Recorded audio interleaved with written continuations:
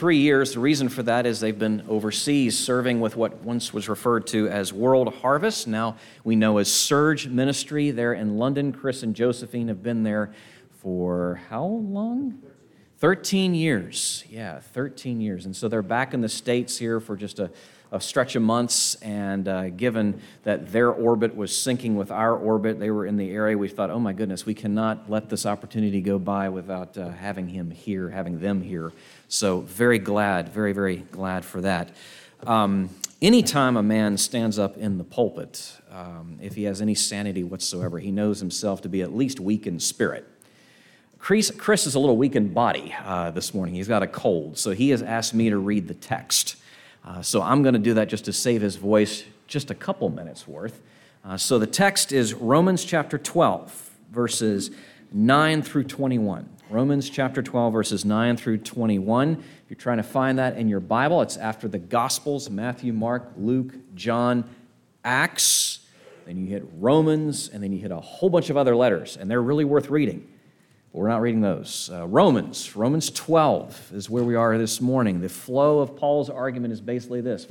Chapters 1 through 11 have been everything. It's just the heights, the great, majestic heights that Paul is exploring there of what God has done for us by His grace in Christ. That's chapters 1 through 11. Here at the beginning of chapter 12, he makes a shift. He pivots. Here's what a life that's grappling with that has embraced those realities, ought to look like. So we begin with verse 9 of Romans 12, reading on through the end of the chapter. Let love be genuine. Abhor what is evil. Hold fast to what is good. Love one another with brotherly affection. Outdo one another in showing honor. Do not be slothful in zeal. Be fervent in spirit. Serve the Lord. Rejoice in hope. Be patient in tribulation. Be constant in prayer. Contribute to the needs of the saints and seek to show hospitality. Bless those who persecute you. Bless and do not curse them. Rejoice with those who rejoice. Weep with those who weep. Live in harmony with one another. Do not be haughty, but associate with the lowly. Never be wise in your own sight. Repay no one evil for evil, but give thought to do what is honorable in the sight of all. If possible, so far as it depends on you, live peaceably with all. Beloved, never avenge yourselves, but leave it to the wrath of God. For it is written, vengeance is mine. I will repay, says the Lord. To the contrary, if your enemy is hungry, feed him. If he is thirsty, give him something to drink. For by doing so, you will heap burning coals on his head. Do not be overcome by evil, but overcome evil with good.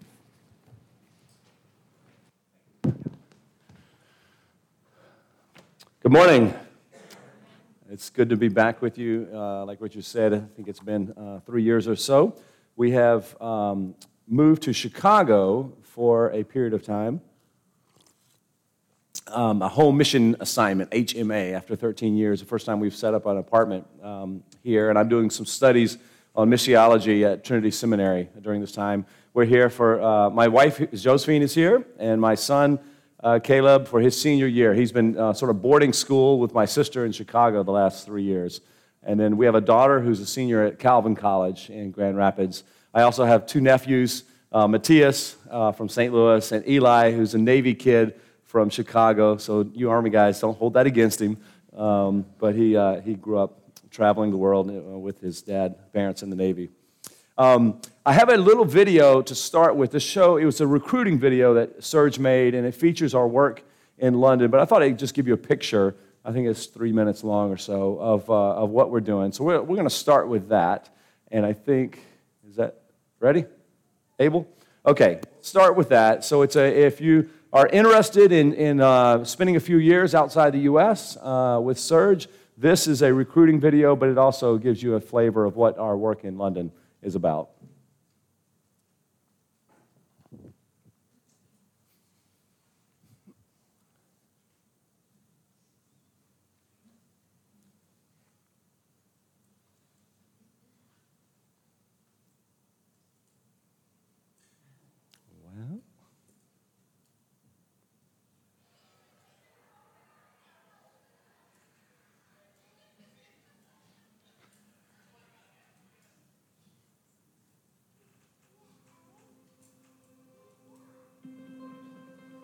So today I'm working as a pastoral assistant at New City.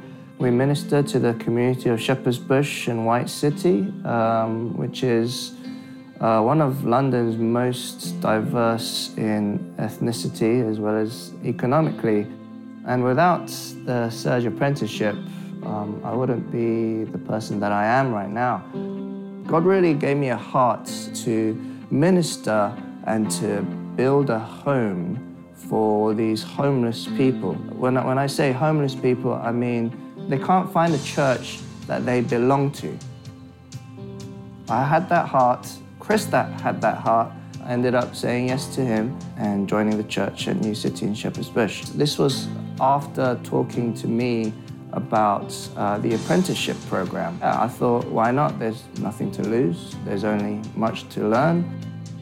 This apprenticeship program, the purpose of it was for us to theoretically study all aspects of missions. There's constant mentoring going on, one-to-one mentoring, which I've never had before. I've never experienced one-to-one mentoring in such a intentional way. You do need a friend that tells you stuff that you don't want to hear. This mentorship really helped me to face the dark sins in my heart. And that really encouraged me and led me to a place of thankfulness. If you're considering being part of the apprenticeship, it will only benefit you. There's no downhill. Sometimes it may feel downhill. Sometimes it may feel like it's very difficult because you're trying to understand other cultures. You're trying to understand other religions, other philosophies. And it's just uncomfortable to meet and try to relate with somebody that you're never used to. But that's what God has called us to do, to bring all nations, all tongues, to the Lordship of Christ.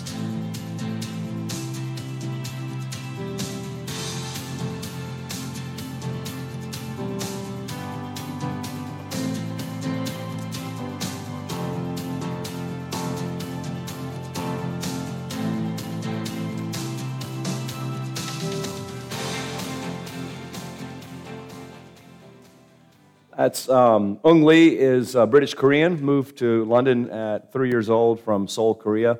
And he's like many other people who have come to London. You can also talk to Micah, who spent a summer with us, about sort of hands-on experience of what we're doing there in London. Ung and another man are leading the church in our absence, and so continue to pray for him and Marcus as well. Today, I hope, as I share, that you will get a hold of the fact that God is on the move. His call to gospel obedience is more than just a few moral commands and be a nice person and do, nice things, but to join a community that is radically different than the world around us. And all of this, as we think about it, is done by the Spirit working in us that we've received because we've been united to Christ by faith. Honestly, I sometimes think we have such a small view of God and what He is doing in this world that we think being a disciple of Christ means that, I read my Bible, you have to have devotions, and you obviously need to come to church on Sunday, and maybe you don't drink as much as your neighbor and say, those cuss words that you're not supposed to say, and that's basically what it means to be a Christian. It's about. It's like this club that we're in, and we know how to talk, we know how to work. But the reality is when Jesus gets hold of you, when He calls you to Himself, He calls you to this glorious process of renewal that He's doing. When He called His first disciples, and He said, leave everything, I'm going to make you fishers of men. He's saying, I'm doing something so different here, that all that other stuff in the past doesn't really matter as you experience the kingdom of God with me, as we experience what God is doing here. And Jesus called those first disciples into mission, and He's continuing to call us, if you claim the name of Christ, into mission to bring His healing, His hope, the gospel to the world that we live in, wherever He's called you. So let's pray, and then we'll look at this passage together. Lord Jesus, thank You that You're a God on the move. Thank You that You're on the move even here, right now in Clarksville. You're moving London and around the world. We ask that you would send your Spirit as we look at your word, that you would open up our hearts to what you have for us. That the words I say would not just be my words, but that they would be words from you. In Christ's name I pray. Amen. I met an Englishman in a park a number of years ago, and we were just getting ready to start. We had moved to London to join a work in a South Asian, Pakistani, and Indian community, and then we were moving to Church Plant, what eventually became New City. And I sort of, just chatting a little bit with this guy, and he's, so what are you? And I'm a pastor, and we're starting a new church. Like, what? Why would you start a new church? That's ridiculous. There's the Church of England, and there's the Catholic Church, and there's the Methodist Church. What are we doing? Why do we need more buildings, more churches? In his mind, church was a building. If you want to be a Christian, you want to go to church, just go over there. There's one. And you could probably say the same thing about Clarksville, as you can say around London. There's Nashville, whatever. There's churches here and there. What are you doing here? But the reality is God is not care. I mean, it's nice to have a nice building, and you have a nice building here. That's good. But is that really, really what church is about? No. It's about the movement of God's people together.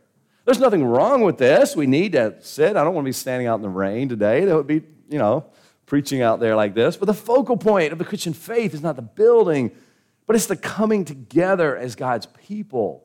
And as we look at this passage, the ESV, and I know this is not authority, calls it the marks of the true Christian there. And you don't see anything about, true Christians are those that gather in nice buildings. And there are lots of nice buildings in London, that's for sure. But what you do see are very personal instructions about how we are to love one another. Verse 10, love one another with brotherly affection, outdoing one another and showing honor. Verse 13, contribute to the needs of the saints and seek to show hospitality. Verse 16, live in harmony with one another. And I could read on, but you get the idea of what's going on here.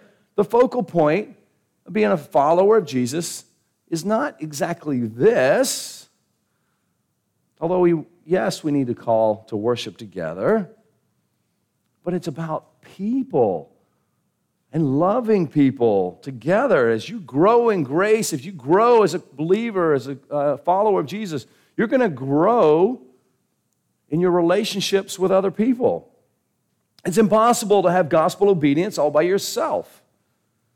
How are you going to obey these kind of commands if you're locked up in your house, doing nothing, reading your Bible maybe? But you can't do that. Gospel obedience has to be done in connection with other people. And there's some questions about this. I mean, you think of a monk, you think of somebody really spiritual, and we were working in a South Asian community. We have a sadhu who was very spiritual, and they would go off all by themselves and sit on a mountain or something, or you're in a monastery. And those are the really spiritual people kind of thing, sometimes in our minds. But is a holy man like that able to really show brotherly love like this? Are they able to love, be genuine? Are they able to serve their brothers and sisters in this kind of way? No. Now, Jesus did go off by himself at times, and so I'm not saying you should never spend time alone with the Lord and your scriptures, and of course that is true. But as we live our lives together, we live them together as God's people on mission. That is what God is calling his people to. Our personalities are different, and so I want to be mindful of all that and the situations that we're in as well. But if we believe that we are made in the image of God, and our God is triune, he is in relationship, we too are called to be relational people, not because it's a good thing to be obedient, but it's making us more human as we reflect God's image in us. You remember Adam in the garden. He had work to do that gave him a purpose, and he had a relationship with his creator God there. But he was still lacking, wasn't he? God had designed Adam to be in relationship with other humans. It's not just enough to have a job to do. We guys, we like to have jobs, right? And it's not just enough to come and worship, meet with God. But Adam needed another human being. Genesis 2:18, then the Lord God said, it's not good that the man should be alone. I will make him a helper for him.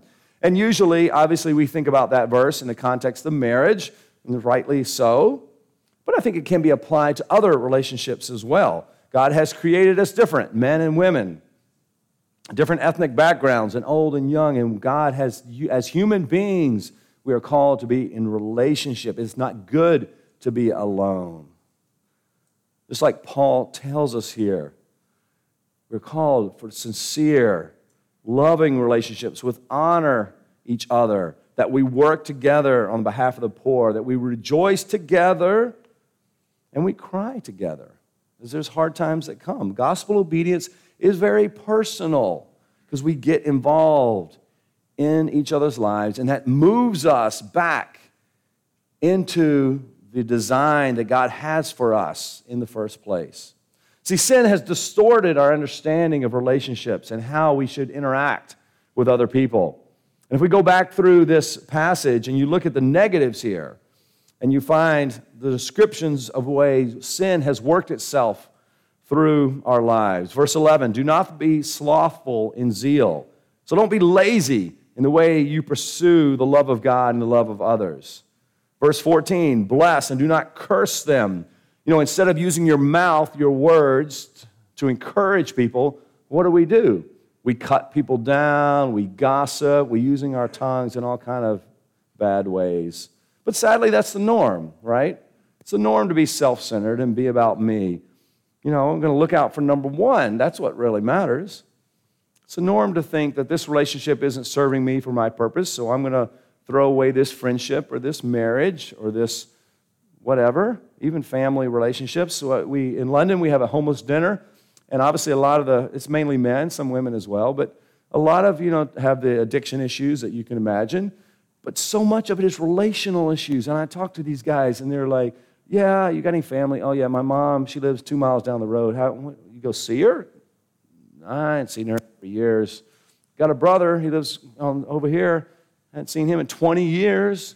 Things like this relational breakdown that breaks people down.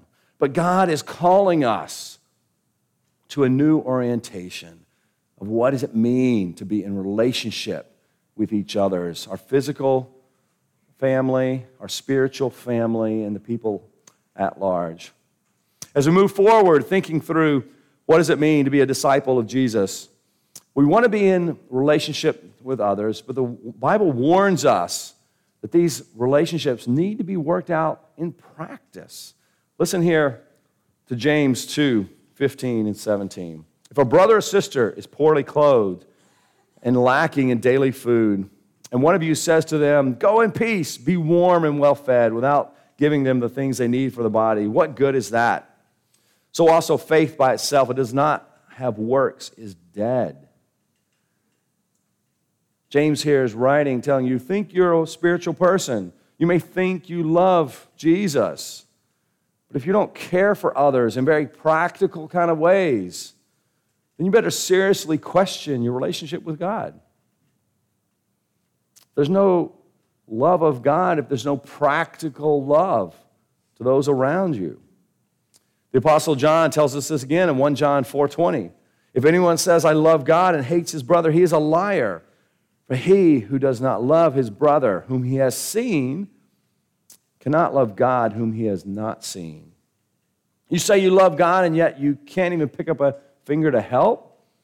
You got problems. You can't help even just the things that need to be done around here. At our church in London, we would say, you're not elder material unless you can pick up a broom and sweep up after the fellowship meal that we had together. Otherwise the Spirit is not working if you can't participate in the practical aspects of what does it mean to love each other in the community there. Spirituality that doesn't lead to this practical obedience and loving others is pointless. can go around and say a bunch of good words, but if it's not affecting the way I act, then I have troubles. Open your eyes and see the people around you and look for opportunities to serve them. And the Lord will bring them to you. Practical ways to serve people. Maybe your love has grown cold. The love for God has grown cold because you don't see those ways you can serve people. Look back at our passage here, Romans 12, verse 17. Repay no one evil for evil, but give thought to do what is honorable in the sight of all. If possible, so far as it depends on you, live peaceably with all. Beloved, never avenge yourselves, but leave it to the wrath of God, for it is written, vengeance is mine, I will repay, says the Lord. To the contrary, if your enemy is hungry, feed him. If he is thirsty, give him something to drink. For by doing so, you will heap burning coals on his head. Helping out with the practical needs of people sometimes is easy compared to what God is calling us here, right? The writer Paul knows there's going to be conflict in your relationships. It's not going to be, he's not ignorant that you become a Christian and everything is hunky-dory and everybody love everywhere, even if you're, serving. Paul says gospel obedience is going to be hard, and there's going to be conflict. And that's going to be difficult along the way. A number of years ago, we had a neighbor in London that we didn't really connect with, and we lived in a row house, and so you have common walls, and we got a little puppy, Theodore, and our puppy barked a lot. Like, this just happens, puppies bark. And she would knock on our door, your dog is too loud, keep your dog quiet. I'm like, well, you have a dog as well, and your dog is barking like crazy all the time as well. And so it's just like, I can't believe this. I'm the missionary, though, I got to do, So. But you know what? We heard on the neighborhood grapevine that our neighbor got cancer. And my wife went over and knocked on her door, and instead of complaining about her dog, said, "Can I cook you a meal when you have chemotherapy?" And you know what? A few meals for our enemy, quote unquote. It broke down that difficult relationship in amazing ways. Practical love, that cooking a meal, not with Bible tracts and everything, just say, hey, here's some meal. I know your kids, single mom, you need some food. And now we have a dear friend who's still battling cancer. A lot of gospel conversations. She's not a follower of Jesus yet. But does it always work that way? No, it doesn't. Look here in verse 19. Beloved, never avenge yourselves, but leave it to the wrath of God. There's going to be some hardships, and sometimes you're going to reach out in love, and your hand's going to get bitten. It's going to hurt. It's going to be bad. And you might have the difficult relationship the rest of your life. Not promising practical love means everything is fine. It says, leave it to the wrath of God. But your job is to feed your enemies, so to speak. Give them something to drink. Love those with a gracious heart that are around you, not expecting it back, that they're going to be your best friend or anything like that, but praying that God would bring healing to the relationships in your family, in your workplace, in your community, wherever God may have you. Now that is radically different from what the world is saying. And I'm sorry, but God's people, this is what He is calling us to. Not do what feels good or do nice things to nice people, but do nice things to bad people, people who don't repay you. That is hard. It's really hard. How do you get the power to do the impossible? Look here at verse 21. Do not be overcome by evil, but overcome evil by good. How in the world? There's a lot of evil out there, right? There's a lot of conflict. There's a lot of pain. I'm sure if we had some time to hear some stories, we could hear it. And sometimes it's not just overcoming. I just want to survive the conflicts and the pain and the things going on in my life or with my friends' lives. The sickness. A friend yesterday told me a guy in their church committed suicide. It's like, what in the world? It's a bad world that we live in. There's some clues here in this passage, but it might be helpful. Richard already told it. He steals all my thunder here.